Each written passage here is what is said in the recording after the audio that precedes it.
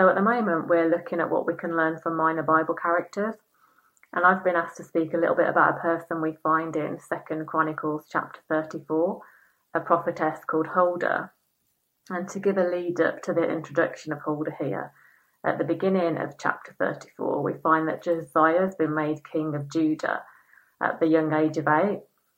And we're told that as he matures into the 8th year of his reign, he develops a real, genuine heart to know and follow the God of Israel, the God of his forefathers. And this is a miracle, as the majority in the land aren't following God and are setting up altars and idols to worship false gods. And so because of this, Josiah decides he's going to reform and purify the land and refurbish the temple, which he sets about doing over a period of time. And it's during this period that the book of the law is discovered in the temple, which is God's law as written down by Moses. So the book is read out to the king, and for the first time, Josiah has a proper measure to clearly see just how far as the people they've fallen from God. And he's completely distraught. He tears his robes and decides he needs to hear directly from God about the situation. So he sends out some of his men to inquire of the Lord via Huldah. And so it's at this dramatic and high-stakes moment that we're introduced to Huldah. And in verses 23 to 26, this is what she says. "Tell the man who sent you to me, this is what the Lord says. I am going to bring disaster on this place and its people. All the curses written in the book that have been read in the presence of the king of Judah, because they have forsaken me and burned incense to other gods and aroused my anger by all that their hands have made. My anger will be poured out on this place and will not be quenched." So this is clearly an alarming message to be giving. And so the first thing I'm struck and challenged about by Huldah is her lack of what the Bible calls fear of man. She's courageous. She's addressing high officials here and ultimately the king with a really hard word, actually. And she speaks boldly with authority and is not hindered or paralysed by fear. And truth be told, we don't really know the reality of what she was feeling, if she was actually intimidated or afraid in the moment. But the important thing is, this wasn't the determining factor whether she delivered the message God gave to her. She knew her purpose and was more concerned with pleasing God and not man. And this was potentially very costly. I'm sure if you've read through the Bible, you'll know that being a prophet often makes you vulnerable and a target, especially from those in powerful positions. You only have to look at what happened to Jesus to see this is the case. And she couldn't control or guarantee the outcome of what their response would be. She was just obedient to God, gave up control and trusted him with the outcome. And so this made me examine what causes fear to rise up in me and prevent me from being obedient to God. And I think fear of man is pretty common. I guess looking at this, I've been thinking about how honest we are with ourselves, about how this fear actually controls our choices, how it stops us speaking up and stepping out in situations. And I guess I've been just thinking, are we willing to invite God into this so he can help us grow and change and ultimately give up control to him? And so the second thing I'm challenged about by Huldah here is that she really isn't afraid to sound the alarm. When I first read these verses, I just saw an image of a red flashing alarm going off.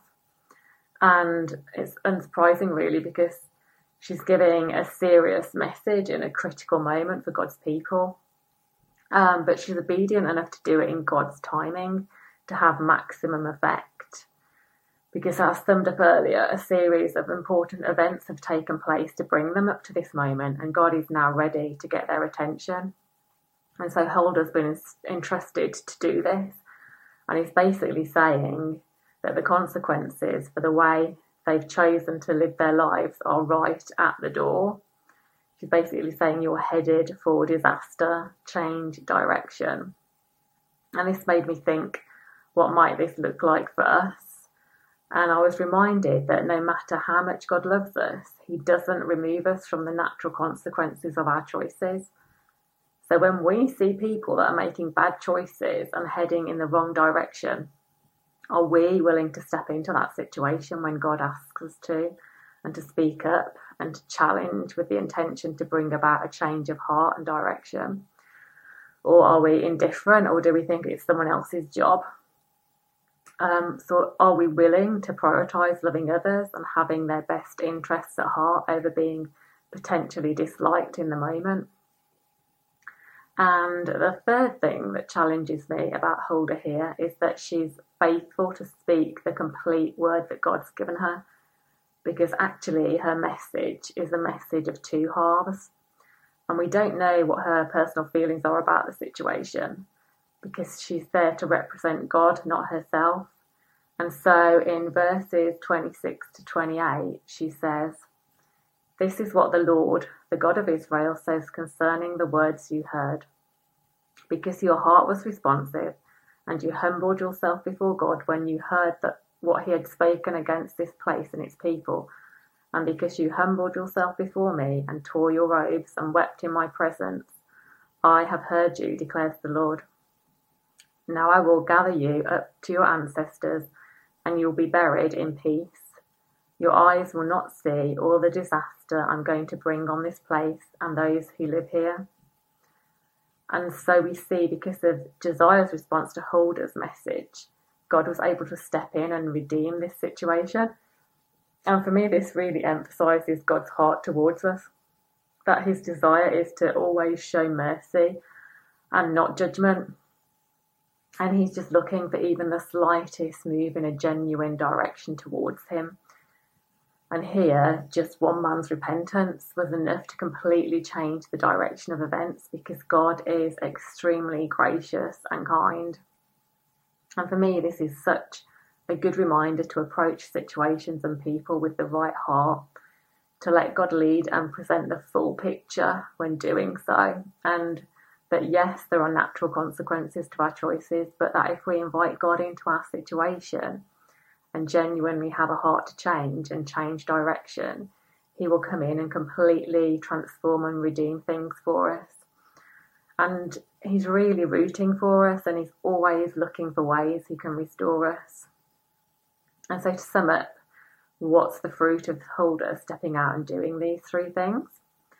Well, we read at the end of the chapter, Josiah gathers God's people together in the presence of the Lord to read out the book of the law, and that he renews the covenant, promising to follow and obey God and his commands with all of his heart and soul, and that all the people do the same thing.